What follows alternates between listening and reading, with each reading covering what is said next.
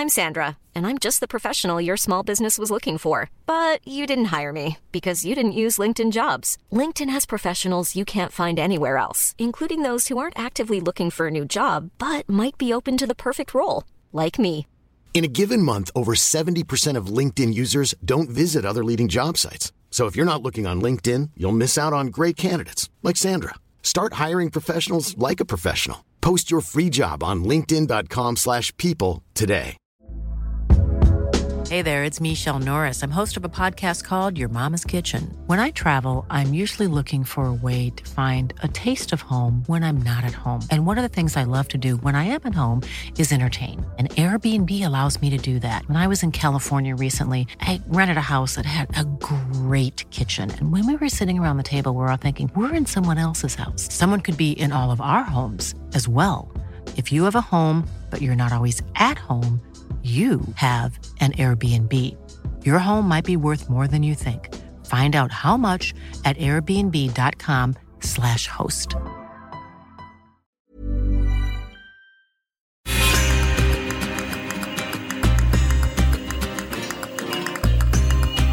Hello everybody, my name is Marcus Speller and welcome to the Barcelona Legacy podcast. This is the second of a six-part series to coincide with the release of the Barcelona Legacy, a book that explores how the evolution of today's game begins at Barcelona 25 years ago with the pioneering ideas of Johan Cruyff and was taken on by the likes of Louis van Gaal, Jose Mourinho and Pep Guardiola. It's written by one of our panellists, Jonathan Wilson, who writes for The Guardian, Sports Illustrated and World Soccer, and it's out this month in hardback, ebook and audiobook. We're also joined today by Gabriel Marcotti, who is senior writer at ESPN and also writes for The Times. So, Jonathan, in this podcast series, we're going to be looking at 6 matches that define this footballing evolution from Cruyff's Barcelona to Guardiola's Manchester City. Last episode, we began this story with this year's match between Liverpool and Manchester City. But in this episode, we're travelling all the way back to 1994, 24 years ago, to the Champions League final between Barcelona and AC Milan in Athens. It seems like a good place to start, Jonathan. Yeah, I mean, if you like, this is the beginning of the end of the beginning of the story. So Cruyff has returned, having been a great player of Barcelona, he's returned as a coach. And Barcelona, at this time, are a big club and not a successful club. They won the league with Cruyff as a player in 74. They won the league under Terry Venables in 85.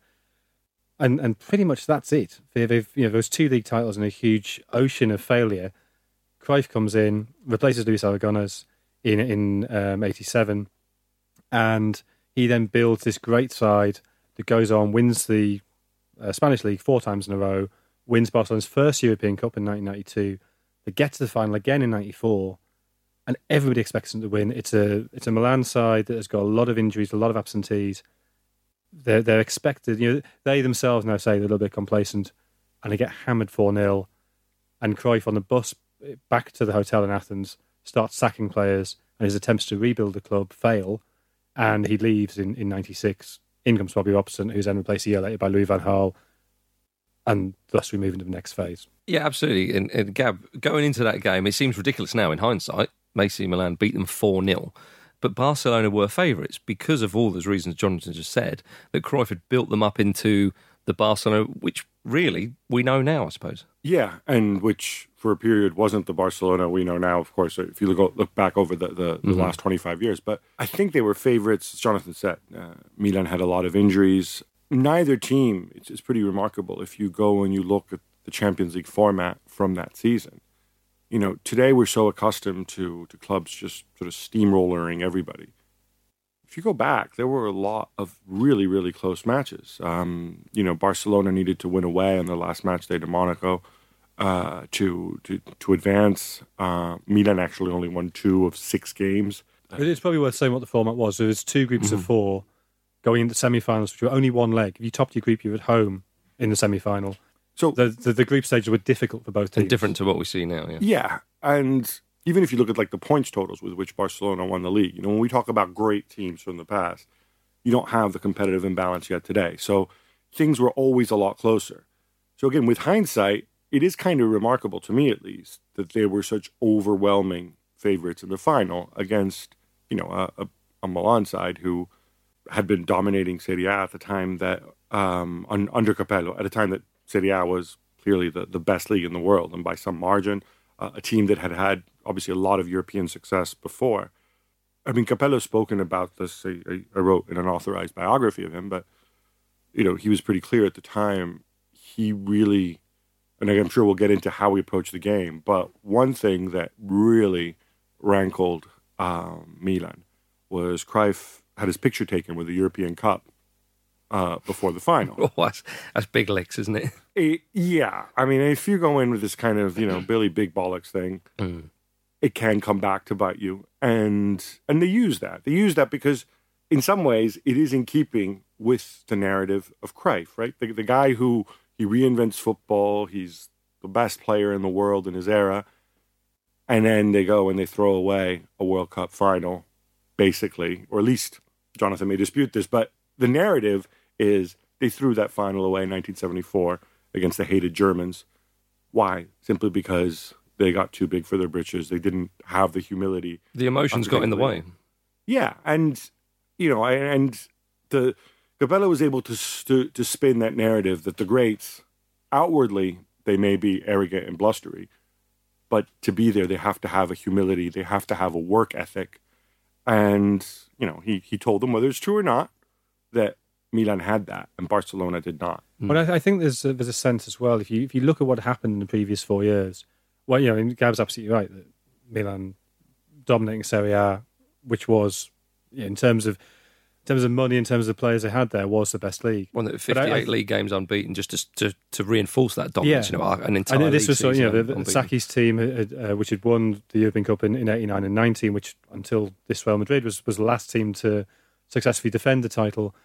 It had sort of been refreshed, and Capello had taken it on and perhaps reached a new level.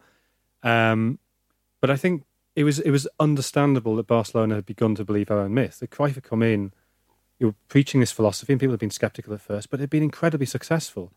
And everything went his way. So those 4 league titles, 2 of them were won on the final day of the season because Real Madrid lost away at Tenerife, which is incredible. Yeah. And Tenerife managed by Jorge Valdano, one of Madrid's greatest players of the 80s. So there was this sort of sense of Cruyff as somebody who, if he touches it, it will turn to gold. And so I think that built into this sense of, well, of course we'll win it again. And then they run into Capello and Italian realism. And I think in some ways there were warning signs were already there, because if you look at, I think it was the previous year, losing to CSKA Moscow in a game, they're 2-0 up at home at the Camp Nou. Everybody's flying, and then they end up losing 3-2. And this kind of stuff isn't supposed to happen. So I think there was still a sense that I think certain people, certain traditionalists would look at it and say, you know what? Yeah, you may be flashy, but you win titles because Real Madrid throw it away. And too often, you don't close out games the way you should. What's fascinating about this, given what we talked about in the first podcast in this series, and Manchester City's capacity or Guardiola's capacity to concede bursts of goals, in 3 goals in 20 minutes. That CSKA game, they let in 3 goals in 17 minutes. In this final, they let eerie parallel, isn't it? They let in 4 goals in just over half an hour. There's something that we perhaps should say how this game went. But the 4th goal. Albertini, Desai, solo, gol, sono 4. Il Milan travolge letteralmente il Barcellona di Cruyff, 4-0. Che il calcio. Desai's goal, where he wins the ball in midfield, charges forward, plays a quick 1-2 on the edge of the box, curls it in. You watch that and you think, oh, well, yeah, that's an understandable goal in the 85th minute of the game when one team's exhausted. It's 58th minute. Yeah. The game was done completely done. And I think if Milan had really wanted to, they could have gone on and won that comfortably more. So anyway, the way the game went, it's sort of pretty even first 20 minutes, 22nd minute, long clearance from Rossi, the Milan goalkeeper. Extraordinary moment of Nadal. It takes it ball's miles in the air, takes it down his chest. Quite beautifully, I have to say. I mean, he's not really under pressure, but takes it down his chest. You sort of think almost any other team at that time would just head it straight back where it come from. Tries to play it out. It's won in midfield. There's a quick ball through from, I think it's Albertini plays it to Savicevic. Yeah. Savicevic breaks in the right side of the box. Savicevic si allunga il pallone, tira, Massaro, gol del Milan con Massaro al 22esimo su grande iniziativa di Savicevic. And then something slightly strange happens. I still can't quite work it out. But anyway, he ends up sort of... I think he tries to shoot and scuffs it. Yeah, but it's a slightly weird chipped cross. It goes over Zubizarreta, the Barca keeper, and Massaro's there to turn it in. Sorry, we're talking about Savicevic here. The genius. Any other player on the pitch, you could say he scuffs it. But I think he just decided to hit the ball in an unorthodox way. I should apologise. Maybe. There's something very, very strange about his contact on that. But maybe he's got enough credit. We'll let the listeners decide on that one. And then first half injury time, Donadoni gets cleared down the left. Donadoni in penetrazione, fuori Massaro, gol del Milan, strepitosa azione. Takes on Ferrer, beats him quite comfortably, cuts the ball back. Mazzaro pings it in, his second of the game. And that was perhaps the only sort of traditional goal that wasn't, I don't want to say it wasn't avoidable, because again, Donadoni, a great dribbler and whatever, you would expect a manager who's a little more reactive, less proactive, would say, you know what, I don't like Ferrer one-on-one in the open field over on the flank against Donadoni. Somebody needs to come across and help. And if you see, he beats Ferrer, and then he's got an hour to kind of come in. Nobody comes close to him. Massaro unmarked, who's already scored. Yeah. Yeah, I say, although it's funny because I pointed this out to Capello about, Massaro, he was wide open, bad defending. He says, no, Massaro had made an intelligent movement, which only Capello saw. But still, that was a good build-up goal against a defense that was present, at least in body, if not mind. And you're absolutely right. The other three goals are all quick transitions. Barca lose the ball, and bang, Milan pounce on them in a way that feels very, very modern. Yeah. And I guess that's what Sacchi and then Capello brought to Italian football, that style of football. This is the interesting thing, though. That was probably not the way Milan would have played had they been fully fit. Obviously, in that game, Milan has stellar defense that everybody knows about, but both centre backs were out. Baresi, Costa Curta, Baresi and Costa Curta out. So they... Van Basten wasn't there, right? And Lentini, so four big players not there, plus three players who can't play because of the foreigners' rule. So they didn't have Alachoy, they didn't have Papan, they didn't have Brian Laudrup. And at the back, what they did was they moved Paolo Maldini to centre back alongside Filippo Galli, who couldn't have been that old back then, but in my mind was always old. And then they had and they brought in a young man named Christian Panucci to play fullback on one side and you had Tassotti on the other. So I think the idea was, because he had this center back pairing that hadn't really played together much at all. I think he said, right, you know what? Let's go and let's actually press them higher up the pitch. Let's go back to the way the Sacchi era was, because if you look at that Capello team, he takes over. He wins the title in 91-92, and that's still a super prolific, super attacking team. But then after that, the goals really, really dry up. This becomes one of those sort of efficient 1-0 teams. What was it, 36 goals in 34 games they scored, something like that? That was, I don't know if it was that year. Okay, but it was around that time, yeah. Well, in this group stage, they drew 3 of the games 0-0.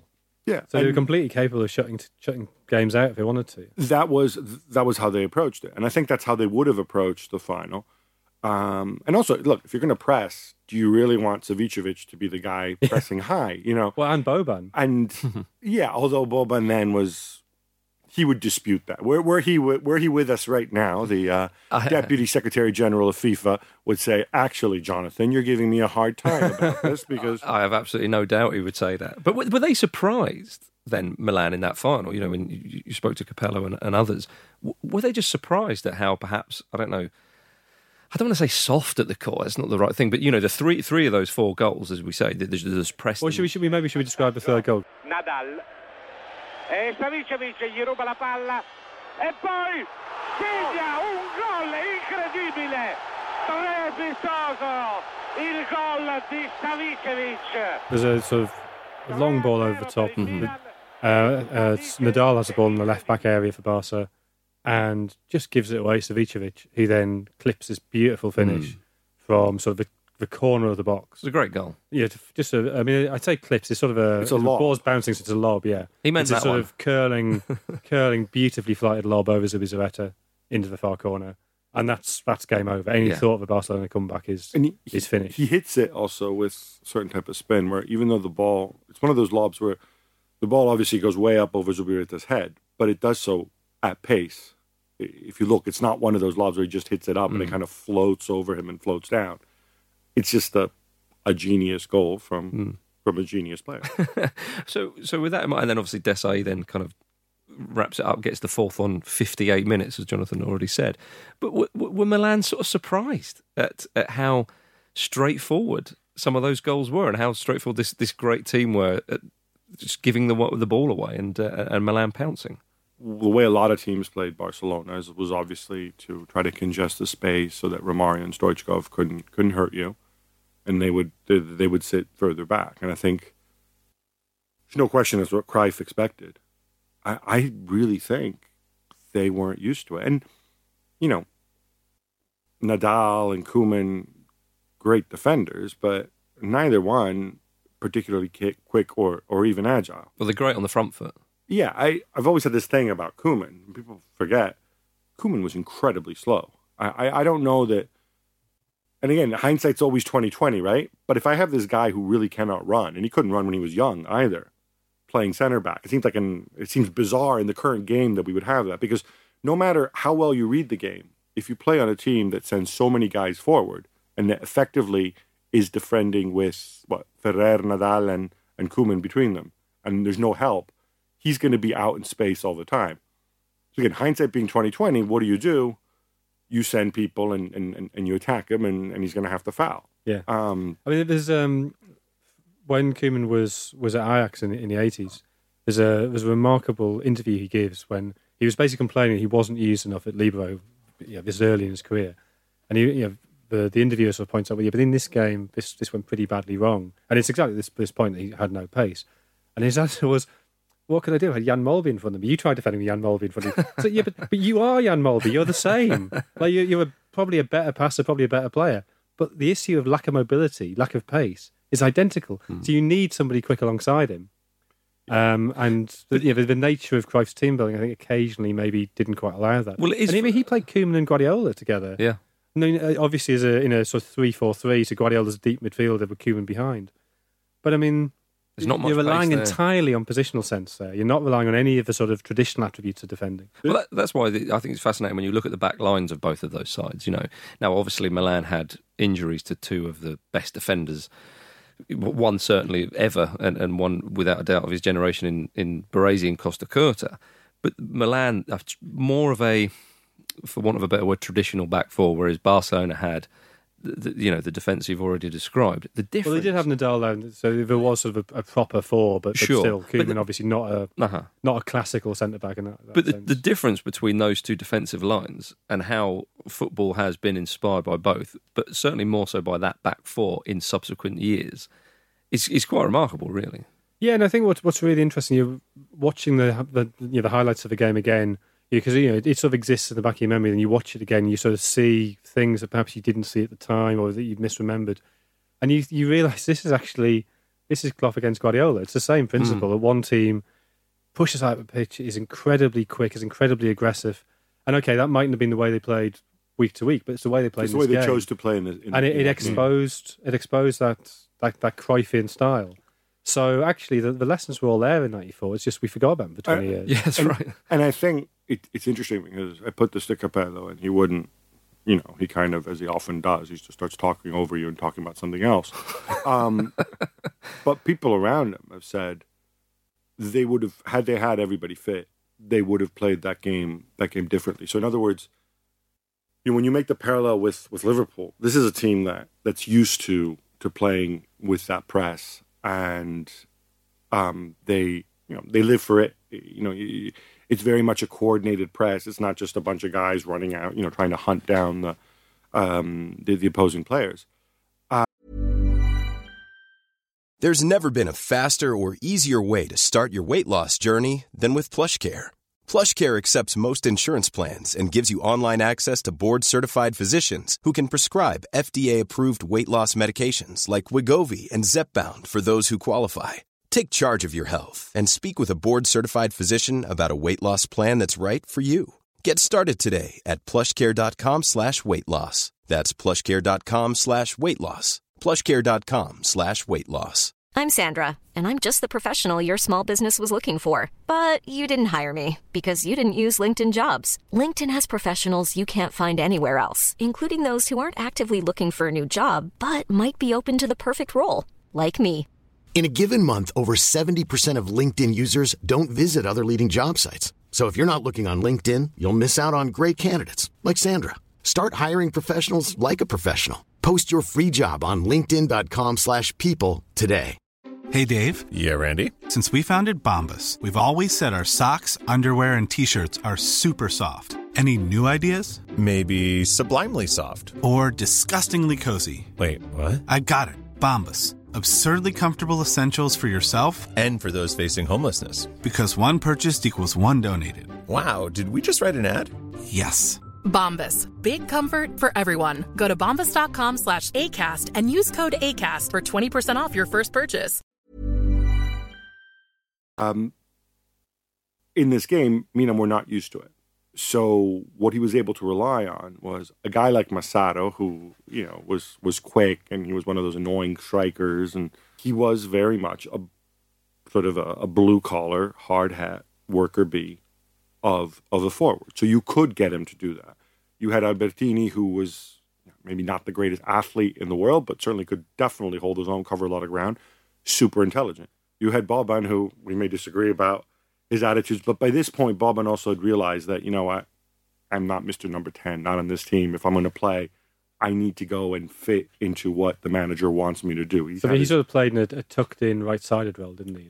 Yeah, but, you know, he saw himself as like sort of... in Croatia, he was a classic 10, yeah. Yeah, and, you know, he adapted himself to that. Capello told him, you know, use your bodies, use your size, use your meanness, pay attention to where your teammates are, otherwise you're never going to play. Because when Boban came in, he may have been a star in Croatia, but he was kind of number 5 or number 6 among Milan's foreigners. You know, he really played his way in.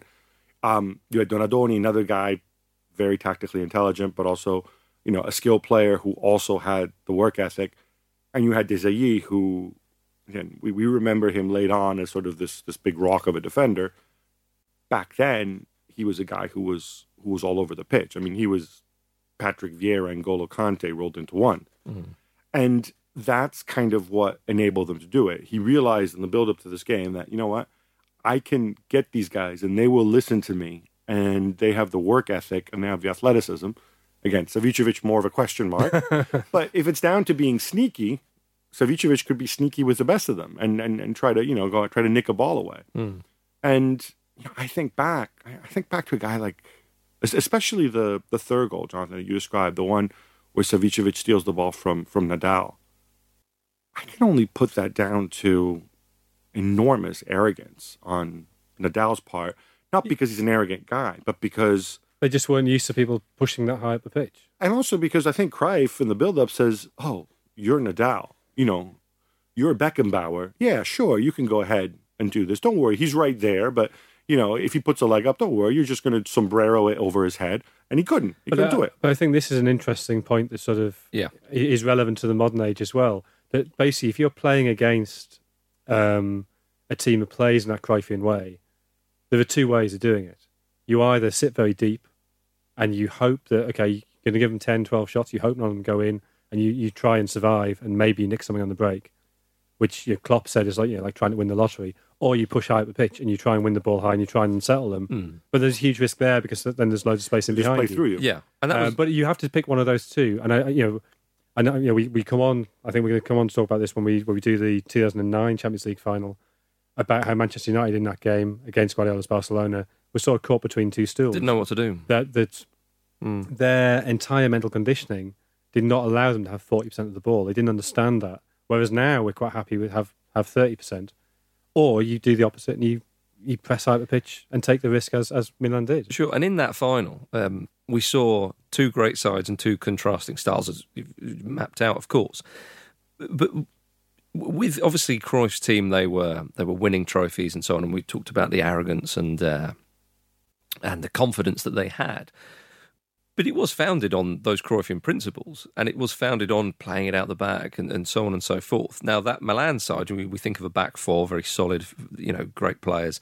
Sort of a 4-4-2 in layman's terms, where you can argue that the toss there. Desailly is perhaps a sort of a holding midfielder. Yeah, it's a bit more, it's a 4-4-2. A bit more traditional, I suppose. But that Barcelona formation and their style that Cruyff really brought to the masses in Barcelona was quite innovative, I suppose, at the time. Would you say, John? Oh, enormously so. Yeah. I mean, I think his Ajax played like that, but he took over from Luis Aragonés, who we remember his Spain side, year 2008, where he did sort of practice the Barcelona principles up to a point, but there was a real sort of grittiness and pragmatism about Aragonés. And Aragonés had replaced Terry Venables. Now, okay, Terry Venables, in English terms, was progressive. He'd come through at Tottenham. He played with Bill Nicholson, who played alongside Vic Buckingham back at Tottenham under Peter McWilliam. And that's significant because Buckingham then goes to Ajax and actually is a man who gives Cruyff his debut, who's then replaced by Michaels. Buckingham goes to Barcelona and is replaced again by Michaels. So there is sort of a tie-up there. But Guardiola arriving and saying, no, we have to go back to what we were doing when I was here as a player in the 70s. That was a shock, and it took time. For Cruyff, not Guardiola. Cruyff. Go back to what he was doing as a player in the 70s. That was a shock, and it took time, and players and fans had to sort of accept that there was a process to go through.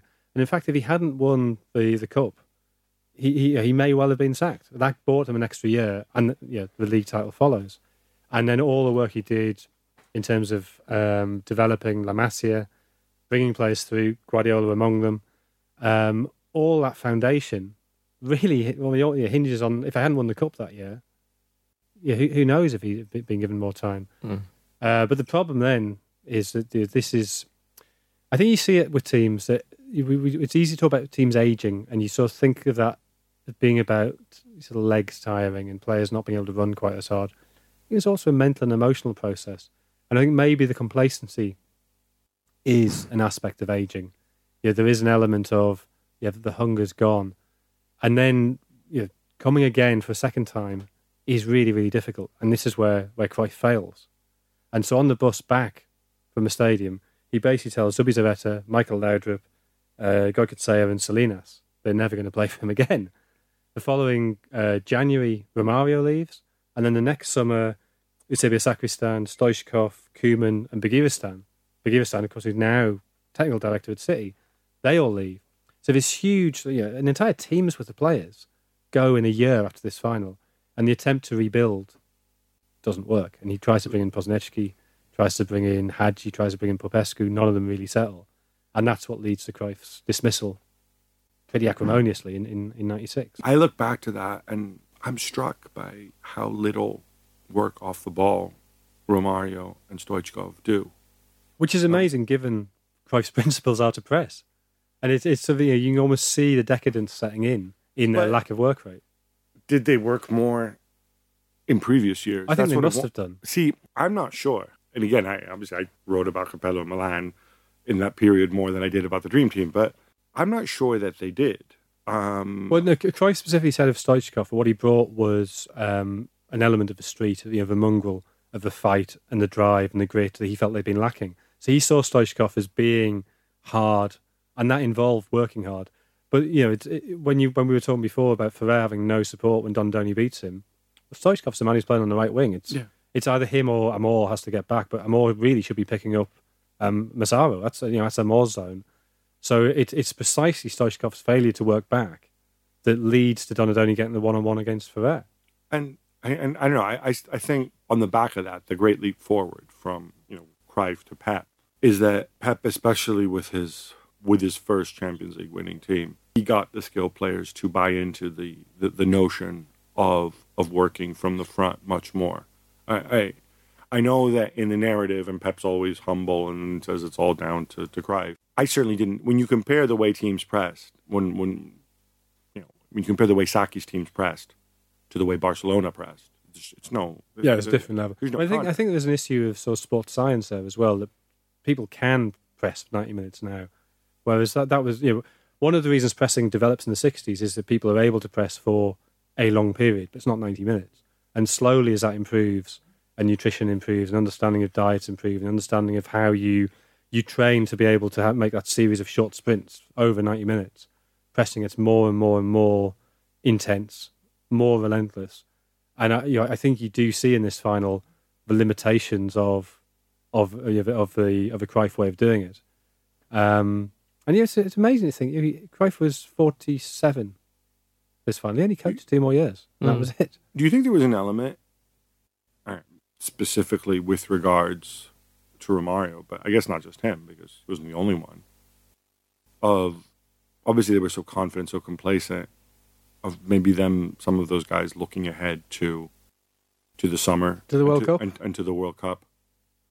Yeah, I mean, quite possibly. I mean, obviously, Stoichkov did go on to have a brilliant World Cup as well in '94. So, as did Romario. Yeah. And you watch him; there's so much walking, and I don't know. I don't want to sound like those old school like coaches who say like, "Oh, I want to see you work your socks off" and whatever. And the argument with Romario was always that he's super efficient. He walks because he has this sort of supernatural notion of knowing when to sprint, so he can be fresh and whatever. But Milan's back four are never they're never really under any kind of pressure. And again, weirdly, in that game, you could argue that, well, obviously Costa Curta and Baresi being out, so obviously a big blow. It enabled you to have effectively what I thought was a much better ball-playing center back in there in Maldini. Maldini, obviously going to be better on the ball. And also Panucci on the other flank. And so you still had that outlet. Panucci also very good on the ball. And what little press they did, I thought was fairly easily dealt with. Mm-hmm. And then throw in Albertini coming back. And then all of a sudden, you felt pretty good about being able to play through whatever they provided you. Yeah, and I think this is actually a big difference between Cruyff and Van Gaal even. That Van Gaal demanded his forwards worked in a way that Cruyff perhaps didn't quite. I mean, I know Gary Lineker talks about the amount of work that he had to do as a forward in terms of closing the opposition down. On the wing as well. And being used on the wing, which he felt was Cruyff deliberately trying to push him out. And eventually, he is pushed out. But the Cruyffian purists always say about Van Gaal that his football was too conservative, it was too patient, it was too risk averse. But I think a part of that is that his forwards had to work incredibly hard. So you think of something like Jari Litmanen, who was Van Gaal's great number 10 at Ajax. Great, very skillful player, but incredibly hard working as well. And Van Gaal would say he didn't care if his number 9 scored goals or not. His job was actually just to work with great space and to close the opposition down. And that, of course, is why Van Gaal subsequently falls out with Rivaldo at Barca after he's replaced Bobby Robson, who's replaced Cruyff. Sure. And then and just a final word, Jonathan, looking at Cruyff, the man himself, as you've already said, after the game, sacks 4 players and as Gab and yourself have said, going into the game quite arrogant. The characteristics and the kind of raw emotions of Johan Cruyff cannot ever be separated from the footballing coach, can they? No, and the nature of this game means we've been quite critical of him, but he is a genius. Absolutely, he is the man who essentially created what we understand as top class modern football now. His work as a player at Ajax and Barcelona in the 70s and then as a coach in the 80s and early 90s is probably the most influential post-Second World War spell of playing and coaching at 2 clubs that there's ever been. And I think we'll leave it there. Thank you very much, everybody, for listening to the second of a 6-part series to coincide with the release of The Barcelona Legacy, a book that explores how the evolution of today's game begins at Barcelona 25 years ago with the pioneering ideas of Johan Cruyff and was taken on by the likes of Louis van Gaal, Jose Mourinho and Pep Guardiola. And, of course, the book is written by Jonathan Wilson. Jonathan, Gab, thank you very much. And thank you for listening. We'll see you next time for part 3.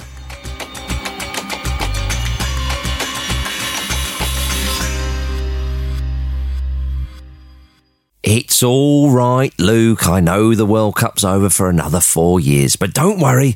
We've got all this to look forward to. Well, if you want any sort of basic mind game against Mark, you just don't shake his hand. Yeah. It's out in the open. You'd have to be a brave man. I was going to say. There's an interview with Sean Dyche, and have you heard how bad his voice has got now? It is getting worse. I thought it was. To be honest, if someone's recently been kidnapped, they're probably not listening to the ramble. No. That's not the... Please. Well, unless they're being tortured. The Football Ramble, back for a new season, Monday, 6th of August. Dry your eyes, mate.